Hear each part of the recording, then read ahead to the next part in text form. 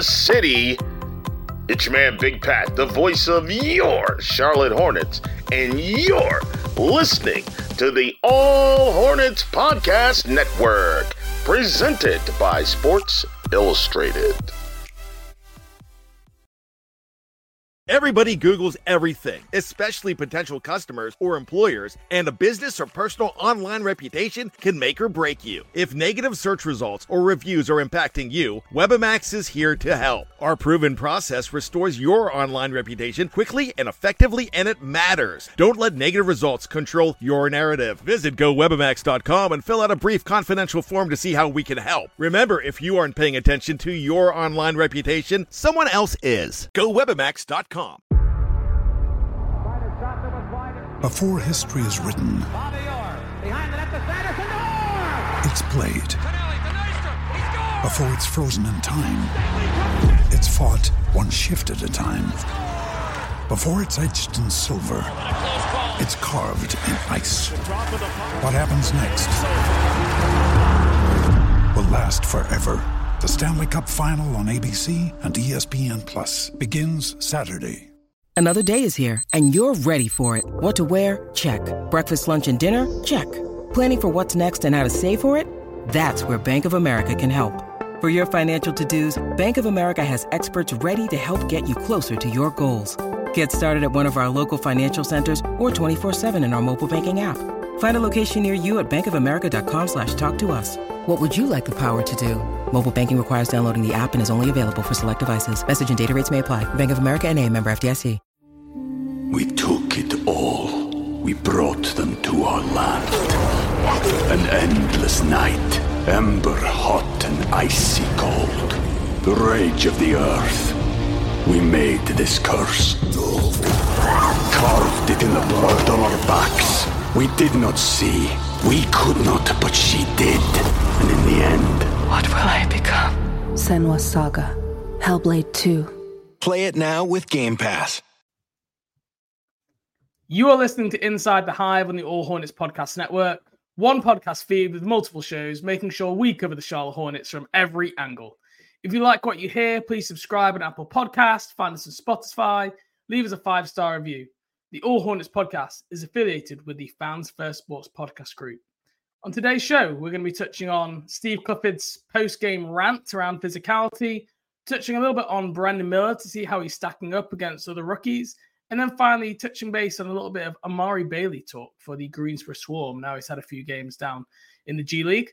But first, Chase, before we get on to the topics, we had some Spotify Wrapped recently. This is the first time in the Spotify Wrapped, and we had a little competition to, single out some people who could have the All Hornets podcast at the top of their Spotify Wrapped.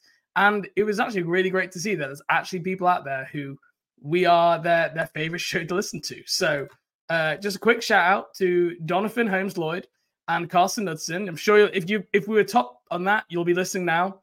Thanks to you guys. We've sorted you guys out with a t-shirt from the All Hornets podcast store, which you can find the link for that in the detail. Both went for the same t-shirt there from the Quotable collection. So if you haven't seen the store before, make sure you check it out. But thanks to Carson, thanks to Donovan, and thanks to all the other listeners. I saw some other people on there saying that if they had Spotify, that it would be, and all that stuff. So overall, the podcast has grown tremendously in the last year. We just passed 150 episodes total.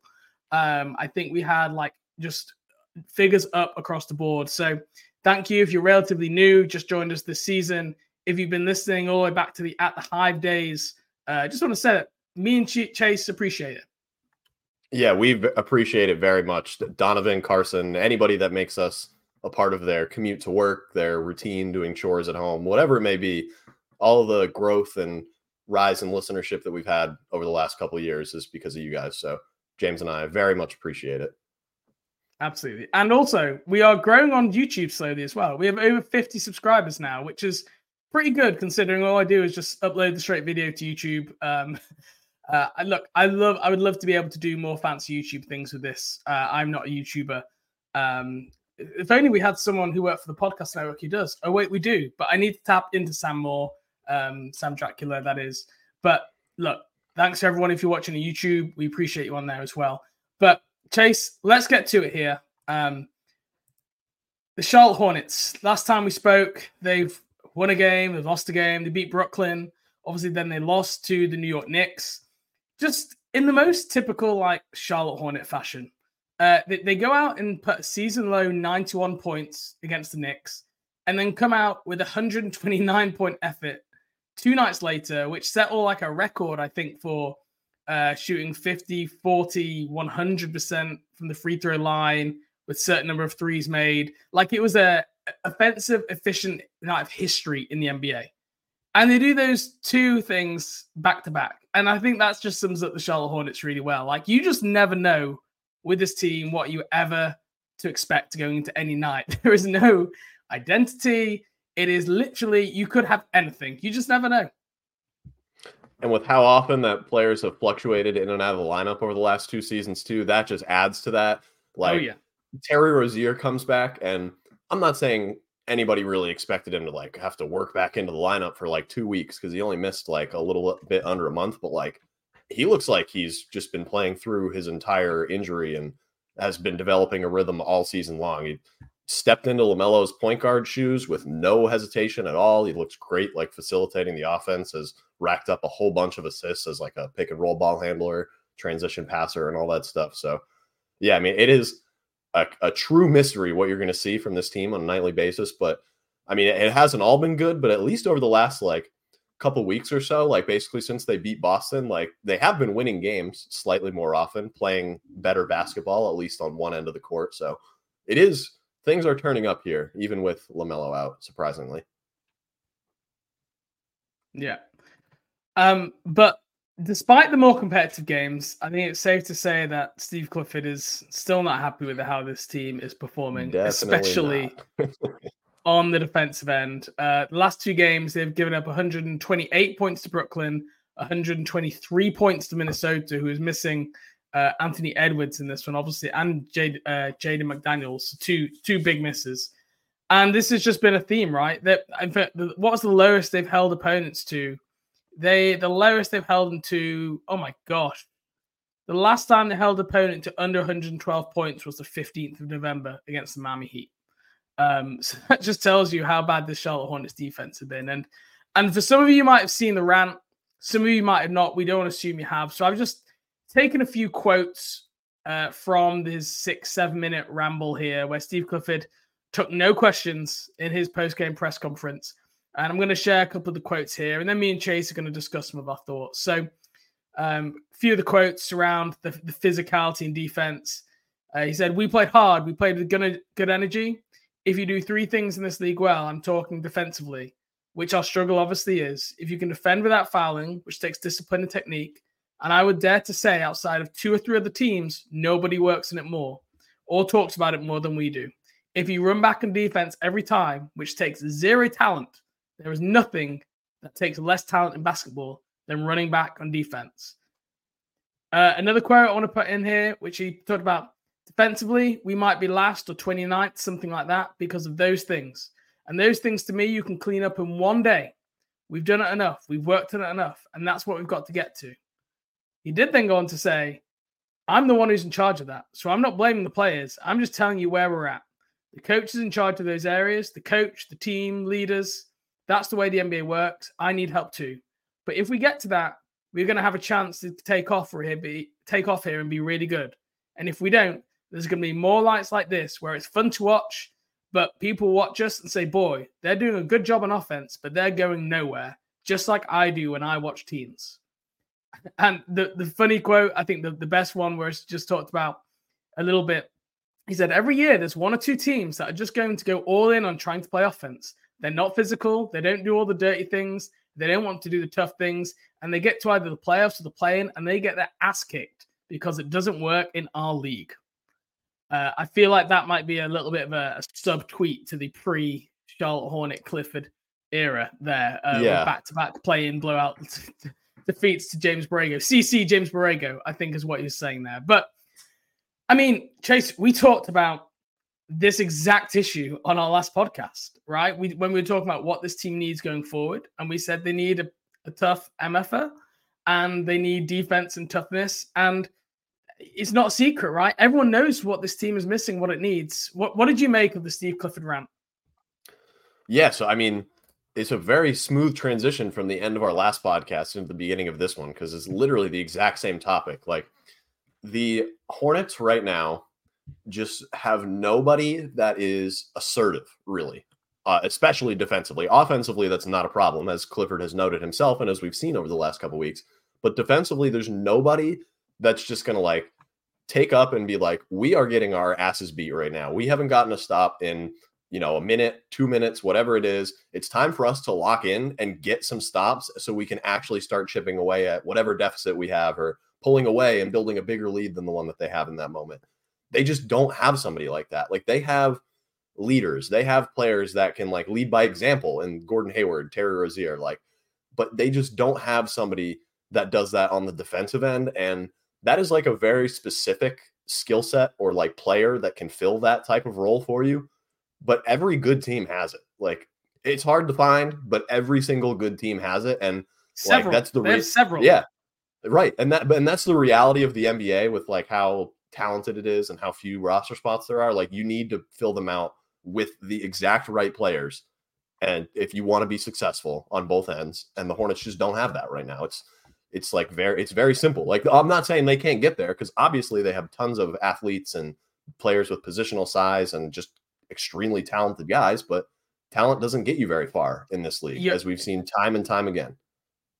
But you talk about like athletes, positional size. That is not what this team. You talk about JT Thor. He's the perfect example of this.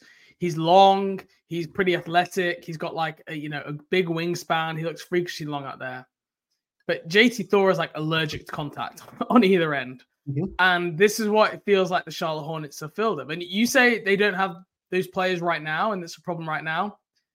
I'm going to read you this quote. A lack of physicality, presence, and pride about getting a rebound out there. We didn't deserve to win tonight. Very disappointing.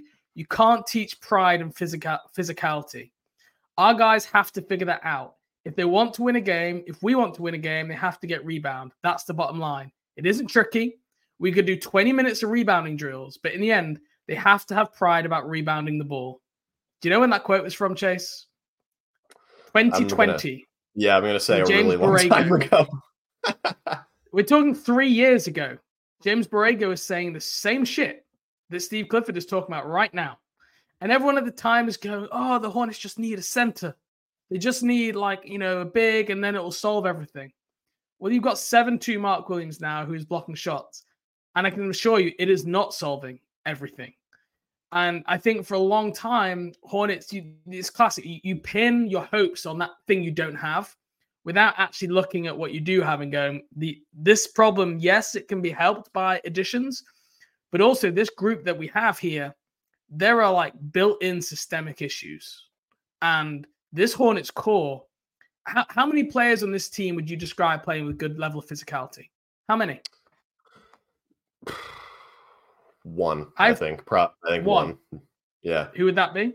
Terry Rozier probably would be my guess. I get you. Brandon Miller might be getting there, and I think he will be that guy, but he just hasn't played enough games to be that type of leader and like on the court defensively as a 20-year-old rookie, number 2 overall pick. That's kind of hard. I really think it's just Terry is the only buddy that or the only player that really plays with like their heart on their sleeve or whatever cliche type of thing you want to use. I'm not even saying like play with a passion and emotion, because I would agree with Terry.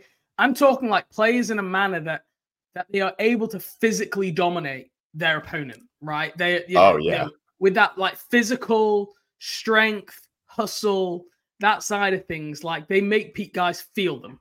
That's what I'm. There's nobody that does that. That Terry is unfortunately too small to do that, I think. Yeah, exactly. I've got Nick Richards. All right, he has flaws. He gets a lot of offensive rebound, like fouls and moving screens. But like Nick is like thick, strong. He's a pain. Like he gets fouled, I think, more than anyone in the NBA. He was like had the highest foul rate in the NBA last year. I had Nick Richards. Like Cody Martin, when he plays, I think can bring that at times, but he's almost a forgotten guy. And I think Miles Bridges could do it, probably more on the offensive end, like bullies people more than defensively. But you're talking about 1 or 2 players, and even then, 2 of those guys are like backups who are probably never playing more than 20 minutes a night. So your core of LaMelo Ball, Brandon Miller, Mark Williams, physicality, strength, aggression, being that aggressive, like they are things that you would describe all those guys like pretty low down. And I just don't know, Chase, how the Charlotte Hornets solve this with their current core. I don't see how there is any way, unless you rip everything down, which I don't think they're going to do. And I don't think they should do, because there's other teams out there with skill-based players like that. But they need to build extremely carefully around these players. And so far, I feel like they've just been drafting talent without looking at how it fits together. And that's how we've now gotten an issue where there is a massive glaring hole of weakness running right through the center of this team. And in the moment, when they drafted those players for talent, like everybody remembers the Mitch quote when James Bouknight was picked. Our phone was ringing off the hook. We've never gotten this many trade offers for an 11th overall pick. That's all fine and good, but if you're not going to give these players a very plausible path to minutes to work out these types of flaws or issues that they may have coming into it, they're never going to go away. So what happens when a player plays extremely sparingly in his first 2 years or only plays in the G League, which doesn't necessarily emphasize like the little things, quote unquote, that you'd want to see from somebody defensively that the Hornets don't do? Like they come in and they just can't do those things. They have to rely on their talent because that's what they had done.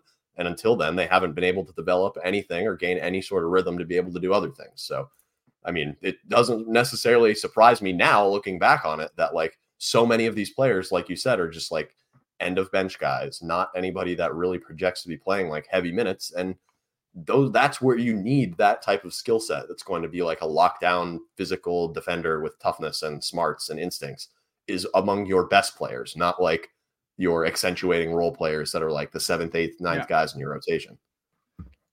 I mean, do you think physicality, playing with physicality, and I guess this is hard, right? This isn't just talking about strength. This isn't just what you can lift in the weight room. This is something like it's much more nuanced and complex than that. It's like as soon as you hit a body, when you run through a screen, when you set a screen, when you're boxing out, like when you're driving to the lane, it's every aspect of like, can you move people? Can you be moved? Because at the minute, what the Charlotte Hornets try and do, they know they're getting bullied. They know they viewed as pushovers. So they try and like fight back. But by doing that, because they just don't have the ability to do it within the rules, they just end up mounting on fouls. And that's what happens, right? People like, I know I've given up 3 offensive rebounds. I need to grab this guy so I don't give up a 4th. And then you pick up a foul. And there's several people, Mark Williams, PJ Washington, definitely are guilty of. They're trying to do the right thing by like being more physical back, but they just don't have it within their like intuition skill set to be able to do it in a way that is legal and isn't going to get called. And I just don't know. Can you teach physicality, Chase? Is this something you think you can really develop as a draft prospect? Because I'm just not sold. I think if you grow up and you struggle with physicality before you get into the NBA, I just don't know how you're ever going to excel in that area when you get into the league with the biggest, strongest guys, basically in the NBA, like in the world, in their peak age. Yeah, no, I completely agree. I would not think, or at least myself, define that as something that you can like really improve on. It's different when you're somebody that's like Wemby or Chet Holmgren, that's just like really skinny but big and plays aggressively and is like tough around the basket and seeks contact. Absolutely. And whatever.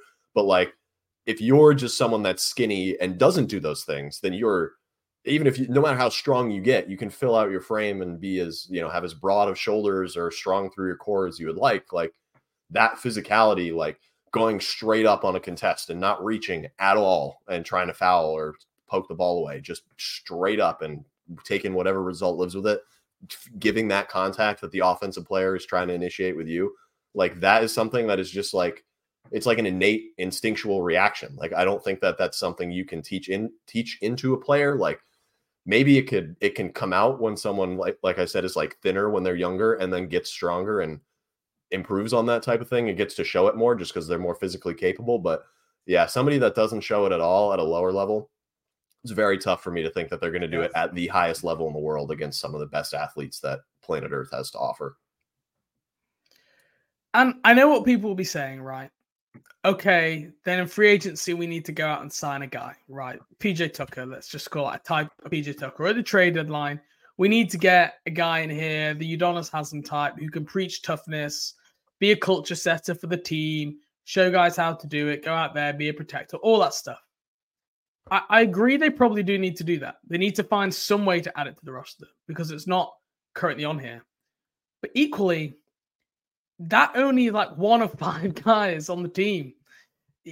That one person cannot make up for everywhere else. It's not as simple as that. You look like Boston, you look at the Clippers, like you look at Philadelphia. They've got multiple guys who all exhibit that. And that's why like coaches love it when your best player is also like your toughest player. You know, your Jimmy Butler type, because that like really does set in amongst the team. And then it's easier to build around. You're not having to cater around your star guy. Like we saw James Harden in Houston for years, had to have like Clint Capella around him, PJ Tucker around him, Trevor Ariza around him. Like, they had to surround him with those kind of guys because he was just didn't have that level of physicality. So yes, the Hornets need to go out and add that player, but that is not solving the whole issue here. And LaMelo Ball, Brandon Miller are going to be on this team for the next 5 years going forward. They are both not like contact averse players. Brandon Miller less so than LaMelo Ball, but they are never going to be guys who physically dominate another player. So the Charlotte Hornets have to find a way. They really do. Mark Williams has to evolve in that way, and strength will be part of it, especially for Mark. But it's a much more complex thing than that, and it needs to be instilled across the roster. And this is what Steve Clifford is like good at coaching, right? And he's struggling with it. I don't know, like Ime Udoka is probably a good example of a guy who's managed to do it in Boston and in Houston. Like there seems to be a notable shift in like the team in terms of how they approach the game. But that just has to be goal number 1 here, because like all the other stuff, how many threes you hit, all that, it basically doesn't matter. And Steve Clifford said as much. If you can't just do the hard things, the little stuff, rebounding, transition defense, all that stuff, then all the fancy stuff, you'll have great nights like we had in Brooklyn, but it will not be consistent winning. So I don't know what the answer is here, Chase. This is a systemic issue. I don't have a solution. It's not just trade for player X or Y. It is way more complex than that. And I think whoever takes over this front office, they're going to have a job in their hand to try and navigate this. Okay. Anything else on physicality? I don't think so. I think we got all of our most passionate speech out at the end of our last episode anyway, so we can keep firing away here. Okay. Well, let's move on to part 2 of our episode today. Brandon Miller. And you can see in the title there, why is nobody talking about Brandon Miller? He's been pretty exceptional as a rookie, coming off in and out of ankle sprains, starting, not starting. Like it's not exactly been a consistent role for him. He's clearly playing a little bit hurt. He's clearly playing with a revolving cast around him. All while he's been remarkably consistent for a rookie. Like it's one thing you probably can't say about many rookies, but I went through and I looked through some NBA rookie rankings for this. NBA.com has him 5th, CBS 3rd, Sports Illustrated has him 4th, The Athletic has him 4th, The Ringer has him 6th. He's pretty clearly been there, I think, like consensus, a top 3 to 4 rookie in the class. And let's just put it this way. This is a class that also includes Chet Holmgren. So you can say that he's the number 2 overall pick. He's been a disappointment. But really, Chet has had another year. And so really, like from those purposes, he's the 3rd overall pick in some respects. So he's right where he should be. We talked about Brandon Miller after a couple of weeks. And we talked about how it's going to change. Defense is going to start taking stuff away from him. And there's going to be a growth and a learning period. I have to say, I haven't really noticed too much of that yet. He has adapted pretty damn well on the fly. Yeah, he really has. And the one thing that stood out to me over the last week or so, especially when he's been starting at the 2, nonetheless, with LaMelo injured, where he's looked very good, I think, on both ends of the court. He's developed a ton as a passer or just pick and roll ball handler, playmaker. That seems like when he was, early on in the year, just getting his feet wet in the NBA, was kind of just trying to get himself settled by just putting the ball in the hoop, doing what he knows how to do best, starting to iron out his shot a little bit. I think he was at 7% or something crazy like that through the first week of the season. He's now up to 38%. So he has been on fire in the last really like the last like month plus almost. It's just a long range shooter, great ball handler and playmaker for his position. His assists have gone up over the last like 10 games or so, with his turnover numbers and usage rate, or turnover numbers staying the same and the usage rate also going up. So with more opportunity, with more reps, he's just doing more. Like, he's not getting any less efficient. He's just scaling up slowly and steadily, but he's doing it very well and very efficiently so far. So, I mean, the NBA Kia rookie ladder, I believe, has him as the 5th best rookie in the class right now. To me, like, that doesn't, you're right that it does bump it down a little bit with Chet, but like, it's just not going to do it justice, because he's been so good. And this is such a good class that, like, for the Hornets, I really don't know if they could have asked for like a much better start, unless he was going to come in and just be like Luka Doncic, which would be a tall ask. So very impressive last couple of weeks from Brandon Miller. I mean, I would say outside of LaMelo Ball, he's had the most impressive rookie season I've seen from a Charlotte Hornet rookie. Absolutely. I agree. You know, he has been absolutely exceptional. Just look, the defense, he has been over aggressive on defense. He's picked up quite a lot of fouls, reaching in, like some like poor closeouts. There's absolutely some stuff he needs to clean up in that end, but you can still see like the IQ and the high effort. It all comes from a good place rather than from like a lazy place. It's not that he's out of position. It's that he's just trying to like make a big play. So the defense, I feel like he has got exposed a little bit more than maybe in the first week or two in the season. And I think that's partially matchup wise. He's had some tougher matchups so far, and they keep putting him on all these primary scoring options. But like you said, his usage is up to, I think, 18.5% from 17% it was from like the first half of the season. And just like the shooting splits just project to be really damn good as a rookie. I mean, this is NBA starters this season who have the same shooting stats as Brandon Miller in terms of from the mid-range from 3. And these are all like above like his thresholds, basically. These are the players who currently match his shooting splits who start in the NBA. Kevin Durant, Steph Curry, Duncan Robinson, Michael Beasley, Jalen Johnson for the Hawks, by the way, and D'Angelo Russell. That is good company. And all those guys, apart from Jalen Johnson, who's almost kind of a similar rookie in some ways, are all like multi-year, like some of those are the best shooters and players in the NBA. And Brandon Miller's shooting splits are right up there on a team that has struggled to generate good looks in the first 2 weeks of the season, playing in the NBA for the first time. I mean, my excitement for this kid is just absolutely off the roof. I think he is going to be, people talking like Chris Middleton being his peak. I think it's like his floor. I think he is going to be multi-time All-Star. If he is just this good this early with this IQ, that size, when he gets stronger, it's going to be a real problem. He's already learning how to pick up fouls. I posted a little video the other day where he's learning how to get those NBA foul calls already. I just can't hold back how positively I feel about Brandon Miller. And I think he is going to be probably like the number 2 option on this team by next season. I think it's going to happen that quick. It's going to be exciting to watch. And I'm just confused how nobody is talking about it in the NBA media's face. Like, everyone loves good rookies, right? This always happens. If Scoot Henderson was this good, we'd be getting podcasts, articles about it every week. And I think I saw Chris Vernon. I posted it on my Twitter the other day. Chris Vernon from The Ringer said that the Charlotte Hornets, they also listed Detroit and Toronto, just like aren't interesting. They don't even have any good rookies or anything interesting. I mean, how good do you need a rookie to be, man? There are not many good rookies who have been this good this early while playing injured in a rotating cast in a role that is changing. I mean, right now, he's averaging 14 points per game. He's shooting 60% at the rim, shooting 50% from 10 to 14 feet, and from 25 feet and beyond, he is shooting 42%.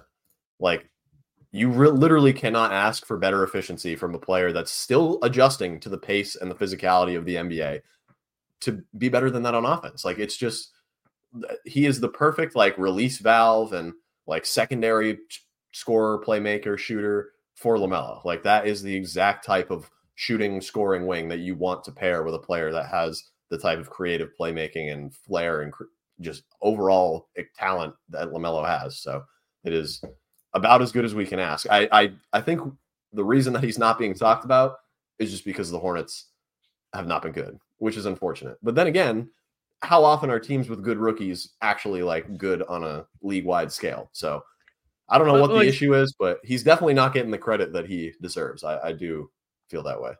So have you ever heard of Google Trends? Do you know what that is? Yes. Yeah. So Google Trends, for those who don't, is something where you can basically see how much a person is searched for, basically how popular is a term or a person over a period of time. And over the last 30 days, I compared 4 rookies: Scoot Henderson, Brandon Miller, Osar Thompson, and Jaime Jaquez. And what Google Trends essentially does is give each of those like different search profiles a rating based on how popular they've been on the internet. And 100 is like the most popular. So 100 would be Taylor Swift and a 0 would be James Plowright. Okay. That's roughly your trend guide right there. Brandon Miller is a 24. Scoot Henderson is a 35, despite him being injured and not playing for a good period of time and being awful, which, by the way, some people say, well, because he's been bad, that's why he's got spoken about more. And there is something to that. Like, bad news is sometimes more clickable news when it comes to NBA media. I get that. Osar Thompson has got a ranking of 40, and Jaime Jaquez has got a ranking of 20. So, like, Scoot Henderson, Osar Thompson, both playing on teams that are as bad, if not worse, than the Charlotte Hornets. And, like, both have just been talked about generally more than Brandon Miller. And I know Osar's had some great games. You know, he's filled up the box scores, and he's been, you know, NBA League Pass darling kind of guy to watch. But Brandon Miller is contributing more to winning basketball right now. If you want to go down like he doesn't affect winning that type route, Brandon Miller is like a key part of that. Whereas Osar Thompson is on a terrible Detroit team, which has won 2 or 3 games, one of which was against the Charlotte Hornets, where they, surprise, surprise, bullied the Charlotte Hornets in that game. But it just shows again, like, there is something here where everybody wanted Brandon Miller to fail. Everyone was clowning the Charlotte Hornets for selecting him. And he is just quietly going about his business, doing it in his very controlled, non-loud way. And people just seem to be putting their heads in the sand because they don't want to go back and like admit. Like, if it was the other way around now, everybody would be like, Brandon Miller is trash. Scoot Henderson would be, you know, what were they thinking? Blah, blah, blah. But because they have prior beliefs about Scoot Henderson, everyone's going, well, we have to wait. Well, we have to wait, you know, the injury for Scoot. And so it just frustrates me that Brandon Miller isn't getting the credit that he deserves. And like, you can clown the Charlotte Hornets all you want, but you've at least got to put that thing in there that is like, but Brandon Miller, he is going to be a star, because I'm telling you, the kid is coming. Yeah, it is really unfortunate that, you know, biases inform every aspect of NBA discourse at the national level, or really, I guess, just any level. But yeah, I think I completely agree with you. I was one that made the Chris Middleton comparison pretty frequently myself during the pre-draft process. Fully comfortable with being wrong with that already. I've accepted it. So, I mean, now we can only go up. So very much looking forward to watching Brandon Miller for not only the next couple weeks with LaMelo out, but just the rest of the year in general. We took it all. We brought them to our land. An endless night, ember hot and icy cold. The rage of the earth. We made this curse. Carved it in the blood on our backs. We did not see. We could not, but she did. And in the end, what will I become? Senua's Saga. Hellblade 2. Play it now with Game Pass. Think you know the Brooks Ghost? Think again. Introducing the all-new, better-than-ever Ghost 16. Now with nitrogen-infused cushioning for lightweight, supreme softness that feels good every step, every street, every single day. So go ahead, take your daily joyride in the all-new nitrogen-infused Ghost 16. It'll turn your everyday miles into everyday endorphins. Let's run there. Head to brooksrunning.com to learn more. Ryan Reynolds here from Mint Mobile. With the price of just about everything going up during inflation, we thought we'd bring our prices down. So to help us, we brought in a reverse auctioneer, which is apparently a thing. Mint Mobile Unlimited Premium Wireless. How to get 30, 30, bit to get 30, bit to get 20, 20, 20, bit to get 20, 20, bit to get 15, 15, 15, 15, just $15 a month? Sold! Give it a try at mintmobile.com/switch. $45 up front for 3 months plus taxes and fees. Promo rate for new customers for limited time. Unlimited more than 40 gigabytes per month. Slows full terms at mintmobile.com. When you need mealtime inspiration, it's worth shopping Kroger, where you'll find over 30,000 mouth-watering choices that excite your inner foodie. And no matter what tasty choice you make, you'll enjoy our everyday low prices, plus extra ways to save, like digital coupons worth over $600 each week. You can also save up to $1 off per gallon at the pump with fuel points. More savings and more inspiring flavors make shopping Kroger worth it every time. Kroger, fresh for everyone. Fuel restrictions apply. I've got some questions here. Is he better than? All right. Ooh, okay. So is he better than Scoot Henderson? This is like if you're trying to win a game tomorrow, you have to pick players. This isn't in how many years. Just if you're trying to win a game tomorrow, is he better than Scoot Henderson? Yep. Okay. Is he better than Bruce Brown? Ooh. No. Is he better than Norm Powell? Yes, I think so. Josh Hart? No. Jabari Smith? I don't want to be too indecisive, so I'll go no. Kevin Huerter? Oh, God. These are actually really hard. No. Cam Johnson? No. God, Okay. they're so close, though. Like Cam Johnson, I wanted to say yes so bad, but I just don't know if I can. So those are basically the bottom like 10 to 15 players from the Ringers top 100 player poll. Okay. Where they have their consensus rankings from across their writers. So right there, you're saying, he's better than Norm Powell, better than Scoot Henderson. So like very least, and that is like, you would say that he is arguably top 100 player in the NBA right now. I think that's almost pretty certain, pretty clear. How Scoot Henderson is in that top 100 is just like, you don't want to talk about holding on to priors. Holy crap. If there is not him being 92nd in the Ringers top 100.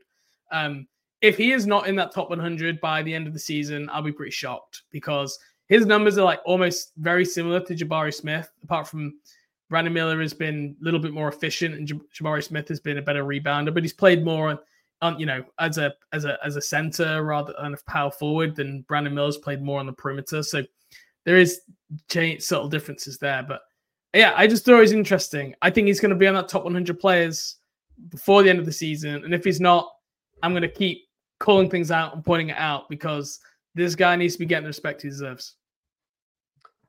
People made a stink when Derek White wasn't in the top 100. Just you wait until you see if Hornets fans and what they do if Brandon Miller is in the top 100 player by the start of next season. Absolutely. Okay, before we move on to our next section, I want to talk about allhornets.com, a credentialed Charlotte Hornets outlet powered by Sports Illustrated. Allhornets.com aims to bring you 360-degree coverage on all things Charlotte Hornets. From breaking news, rumors, fan Q&As, in-depth analysis, allhornets.com covers it all, and nobody does it better. Okay, our last topic of the day.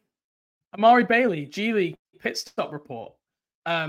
The Green Swarm recently played your main Celtics twice recently, and you were able to see Amari Bailey up close for the first time.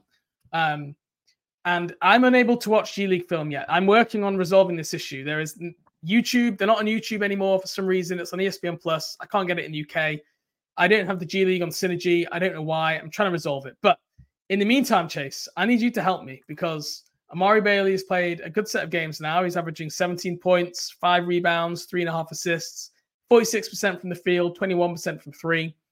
But you can only learn so much from statistics. So I need you to help me to understand how Amari Bailey has looked. And then I'm going to be diving into some film and I can get my own viewing things sorted so far. So I guess give us some overall thoughts from what you saw out of Amari Bailey in the two main Celtics games. So overall, I think the first thing to note is that he has not started these games. He comes off the bench, which I think for a player that's younger and hasn't played in the NBA at all either, or I guess he has, but not very much anyway, in meaningful minutes. But to get to see how the game develops and the pace of the game, like before you're actually out there playing, I think is going to be really beneficial to him. It seems like it's been that way, especially as a scorer so far. He's been really like one of their most impactful, I guess, players. And when he does play, he has the ball a lot. So it's definitely clear that they're, continuing to funnel those like developmental reps and minutes to two-way players and players that the Hornets pick in the second round when they're down in Greensboro. Yeah, coming off the bench is interesting because I can see what you mean by like, let him see it. He's a younger player. Equally, they've had young players in the past: Kai Jones, JT Thor, Jalen McDaniels. Like they very rarely came off the bench. Those guys, they almost always like went down to the G League and they started straight away. And I'm interested about that change. If it's because the Greens will want to try and be a little bit more competitive with veterans this year, or whether it's because they see Amari Bailey like playing that role in the NBA, so they want to try and mirror it. I don't know. It's just interesting. I'm not seeing the Charlotte Hornets do that before. I don't like. My gut reaction is it's a bit strange, if I'm being honest. I just want to be able to see as much Amari Bailey as I want, but I can understand there is an angle there that you could say it's important from a continuity development point of view. I think one way to look at it too is like, okay, he's never going to be the starting point guard for the Charlotte Hornets, right? Unless something goes completely awry, he will almost certainly never be, not even the point guard, he will probably never be a starting guard with how small he is and the mismatches that would present next to LaMelo in the NBA. So why not just get him used to coming off the bench now, like right when he's adjusting to the league and getting his feet wet and all that, rather than, having him be some sort of end of bench rotation player that plays at most like 10 minutes in the NBA and then comes down and gets 33 minutes with the G League team and has the ball in his hands the entire time and just doesn't really have much synergy between his role at both of these levels. So I think that's probably, if I had to guess, would be their thinking behind it. But I do agree with you that it's probably beneficial, especially for somebody that plays the guard position, to just get as many reps as you can possibly give them when they're in these types of situations in the G League. You mentioned about his position. What position is he playing? Because obviously coming out of UCLA, he was billed as a point guard. Then in the draft combine, he played shooting guard at UCLA, but came out of high school as a point guard. Then in the draft combine, played point guard and actually played quite well. And then back in summer league was more off ball. So what type of role has he been playing for listeners in terms of when he's been coming off the bench? So, I think this kind of tracks with how he's bounced back and forth in positionally since high school. He's really like a classic combo guard right now. He gets a fair share of the ball handler reps, but he also gets chances to like attack a shifted defense or a closeout as an off-ball scorer, because Terrell Brown Jr. was somebody that the Hornets signed to an Exhibit 10 contract just before the season started, is much more of a traditional point guard than Amari.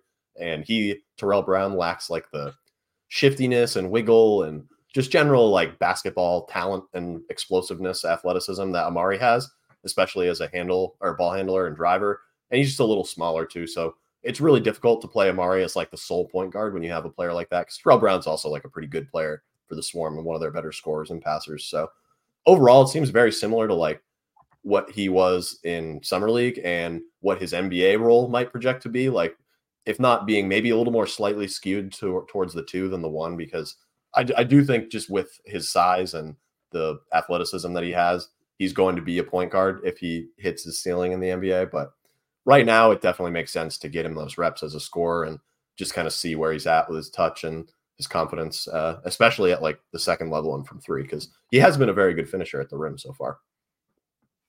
Yeah, and that's something we saw in Summer League. The rim finishing was really impressive. One thing that we did talk about in Summer League was his lack of playmaking. I think he had like before the last game, I think he had either 1 or 0 assists and like a bunch of turnovers. And I think so far he's done 3.5 assists per game, but 3 turnovers per game. Have you seen any more kind of playmaking from that side of him so far in his minutes in this game that you saw? Or was it more like, were those 3.5 assists, were they kind of like loud assists, or were they just, he was passing the ball around and managed to get assists? Have we seen some more as a creator, a playmaker than we saw in Summer League so far? So I do think right now, at least, like he has been much more of like a playing within the offense type of passer than somebody that's like going to go out and create and set up a teammate or something like that. But I do agree. He has been pretty rough as a playmaker right now, and that does not seem to have changed since Summer League. As a pick and roll ball handler, which he gets a ton of reps as a pick and roll ball handler. Greensboro uses a lot of pick and roll in its half court offense, which makes sense given the frequency of pick and roll in the Hornets offense. Bailey has 133 offensive possessions on Synergy. For 39 of them, he's been a pick and roll ball handler. So a very large chunk of the total possessions that he's getting offensively are with him as a pick and roll ball handler. Only scoring like a little over 0.6 points per possession. Pretty pedestrian number. He just gets a lot of like, I don't want to say like ugly turnovers, but they're just very not like technically sound passes. Like one thing I've noticed that was very specific and really stuck with me, his pocket passes are not like very crisp or accurate, and they have like very little zip behind them at all. So if a big comes up and sets a screen and like flips his hips and starts rolling to the rim, and there's that little bit of space that you have to squeeze the ball through when the defense is like playing up at the level to be able to get the ball to the big rolling to the rim. And most of the time it results in an open layup or at least a kick out pass to the corner when it is successful. But Amari gets those passes picked off a lot. Defenders like very easily just reach down and grab the ball from, either before or after it bounces. Just very little like aggressiveness or sense of urgency to him as a playmaker, which isn't really something you think about as a passer, but it's definitely a necessary skill for a point guard to like not hesitate or not play like lackadaisically or nonchalant or anything. And I don't want to like put those words on him or those descriptors on him because they're pretty negative, like off the surface, but it does seem like seems like a shortcoming for him. Is just the overall like accuracy and crispness and delivery of the passes that he makes. Yeah, so it sounds like the playmaking still has a long way to go. Something else that also has a long way to go, looking at the percentages here, is 3-point shooting. 21.4% on threes, 2 attempts per game. But interestingly, shooting 93% from the free throw line. So there seems to be a little bit of change there. But he kind of always looked to have a better mid-range shot in college than it did from the 3-point line. That extra distance definitely seems to be a little bit more difficult for him. But the shot, kind of any very brief thoughts? I'm not expecting a full breakdown here of mechanics, but any brief thoughts on the shots still looking uncomfortable from 3, or does it actually look fine and the percentages just, maybe it's not going in yet? Yeah, I mean, it looks the same, like mechanically pretty good for a lefty, like good rhythm and whatnot through his release. Doesn't look like something that you'd say, oh, this guy's not going to be an efficient 3-point shooter because of the way that he shoots jumpers. I have noticed though, most of his misses from 3 are long. And even one of his makes, he like banked it in off the backboard from above the break, which is, a very rare 3-point make, I feel like. But, and I'm not sure if that's like him compensating for a lack of strength, because he does jump like pretty far forward on jump shots from deep, or just doesn't. It's quite mechanical. I always thought his shot. It's quite like set, very like stiff elbow, and then it's almost like a set trebuchet like launch. Like I always thought it looked like a better set shot than an off the dribble shot, but then he shoots it better off the dribble in the mid range than did in college. Yeah, no, that was a huge strength of his game in college, and I don't know, maybe it's like he almost shoots like if you were to go to like a coaching clinic and give someone the pointers of how to shoot, but not actually show them. Be like elbow in, hips straight up, back straight, like extend out and flick your wrist over your forehead. Like it's like that is like what he does, but it doesn't look like natural. Yeah, it's exactly. Not fluid. It's very robotic and like planned of a release, but he doesn't have like a ton of ugly misses though, which is a good thing. Like I feel like missing long is something you can counteract either by like just improving your touch with more reps or getting stronger. Like if that is the issue, it doesn't have like the lower body strength to generate like the touch from that far away. But and you said he had been a really good off the bounce shooter. He doesn't really take very many of them anymore. I don't know if it's like, because the other thing is that 2-point jumpers are highly discouraged in the G League. The G League is a very fast paced, physical, like threes and layups type of league. You play in transition a lot, like slowing everything down and working your man and breaking him down and getting into like an elbow pull up is not a very common thing that happens at all anyway. So even if he was good at it, he probably wouldn't be doing it often, but it doesn't seem to be a very efficient look for him right now, which is very interesting because he was never really struck me as like a superb athlete. And if he athletically can't like get to his spots and create space and in the mid range, especially where he was most effective, that's going to be a huge problem as a scorer in the pros. But he does shoot very efficiently from the field as a whole because his rim numbers are boosting him up. I think he's at 55% from the rim, which is very good for a player his size.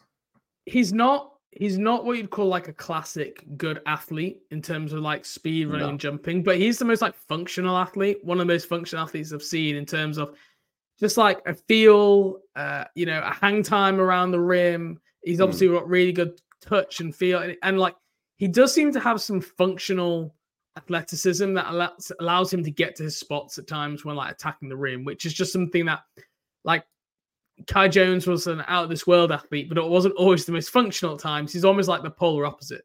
So it's quite interesting. Lastly, defensively, I thought he played with some pretty good energy in the summer league. Was that just new drafty shine, or is that worn off a little bit? What did you see on the defensive end from Amari? Yeah, so he's definitely an effort defender. He's not somebody that you're going to look at and be like, he doesn't fight through screens. He doesn't rotate quickly. He doesn't close out with his hand up and with like short, choppy steps so he doesn't get beat. He does like all of those things, at least at the G League level he has so far. So he does project to be somebody that could at least like fill a role defensively. But in terms of like production wise, in the 2 games that I watched, he got very mixed results, because I think the main thing is that size is never going to work in his favor. So he needs to be matching up with somebody that's like pretty small as well. And he doesn't have versatility as a switchable guy really at all, because he's only like 6'3". And like you said, not like a great athlete. He's more just functional and gets around the court well, moves his feet. But in that first game, he gave up a career high 38 points to JD, not as an individual, but like him, Terrell Brown, anybody else that was guarding him. JD Davison scored 38 points in that game. He held up much better the second time around, which I think is very interesting to note, because that like learning quickly and adjusting when you make a mistake is something that Steve Clifford has talked about a lot in regards to Brandon Miller. If Amari Bailey has that trait as well, that bodes very, very well for him and his development, because obviously that's something that's going to help him overcome any like athletic or skill shortcoming that he would have. Very interesting thing to note, I think, going forward, and see if that like continues, or if it was just maybe a coincidence in that game. He just happened to have a much better defensive outing the second time around, but very similar like play style defensively as he was in Summer League. But obviously now with increased reps and better competition, the results have not always been the same. I kind of feel similar to how I felt after Summer League. It's like his smarts and, like you say, his ability to adapt and learn and to understand what the other team are doing is like his basketball super skill, because it's difficult. You look at the profile of him right now, not a great shooter, not a like incredible like extra defender, isn't a great playmaker. So then you're like, well, what is he good at? And it is that like finishing around the rim, just like getting to his spots. And that's really difficult, because you describe a lot of players like that and you go, well, how's he going to have an NBA role? And I think he will always probably be someone, even if he does make it in the NBA, who will be like a little bit unique in how he impacts the game and affects the game. And that's what I think he'll be. He's not your prototypical guy. And but that normally means you need a lot of faith from the front office. You need a lot of faith from the coaching staff, because sometimes finding a right role for those people can be more challenging going forward. But Chase, we appreciate you giving us some Amari Bailey breakdown here. It was obviously 7 games now. We've not talked about the Green Swarm at all. I think we're waiting till they had a few more games under their belt. And I like touching on these guys towards the end. Maybe we can, Nick Smith Jr. got signed for a game, so maybe we can touch on some of his game. Maybe next week we can do a Leaky Black at the end of one of these episodes as well, because that was very useful for me, who has not had a chance to see any G League film yet. And sure, it was very useful for all the listeners too.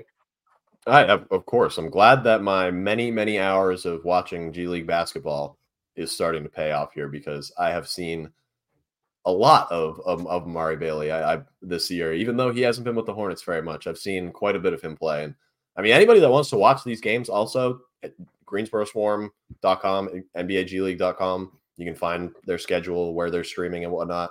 It's usually ESPN Plus or the G League website. So if you want to watch Amari Bailey yourself, there are ways to do it. So, yeah. Chase, before we get out of here, I know we're not getting too far ahead of ourselves. give us one draft prospect from this year. If you said they ended up in the Hornets in 2024 draft, I'll let you choose where about in the draft you want them to be. But if one guy that Hornets fans should go keep an eye on, look at some draft film of if you want some highlights on YouTube. Okay, so we're gonna go with a guy that's maybe between like 5 and 10 right now, because the Hornets are probably sitting in that range currently. I'll give the listeners Garwi Dual from Providence. He is a 6'6", more of a lead guard, but could probably be classified as a combo as well. You want toughness, physicality, energy, intensity. That guy has it probably more than any teenage draft prospect that I've seen that's not like one of the Thompson twins. That dude. Didn't he punch a guy? Is he the one who punched a guy? Yeah, he did. Yes, he did. Yeah. that is physicality. He gets after it. Like, he plays hard, and he like has a nose for the ball, like dives on the floor, does all of the little things that you want, and has pretty impressive like playmaking feel, shiftiness to his handle. He can get by guys really easily. Not a shooter yet, which is a pretty big issue for a guy that's going to be a guard and have the ball in his hands a lot.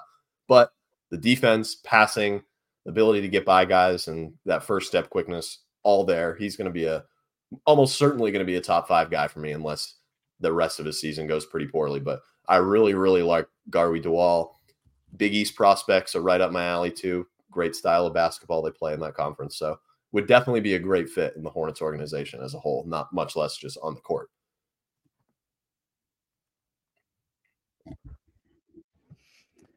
I'm going to go down the defense first route too. Ryan Dunn out of Virginia. There we go. Sophomore player.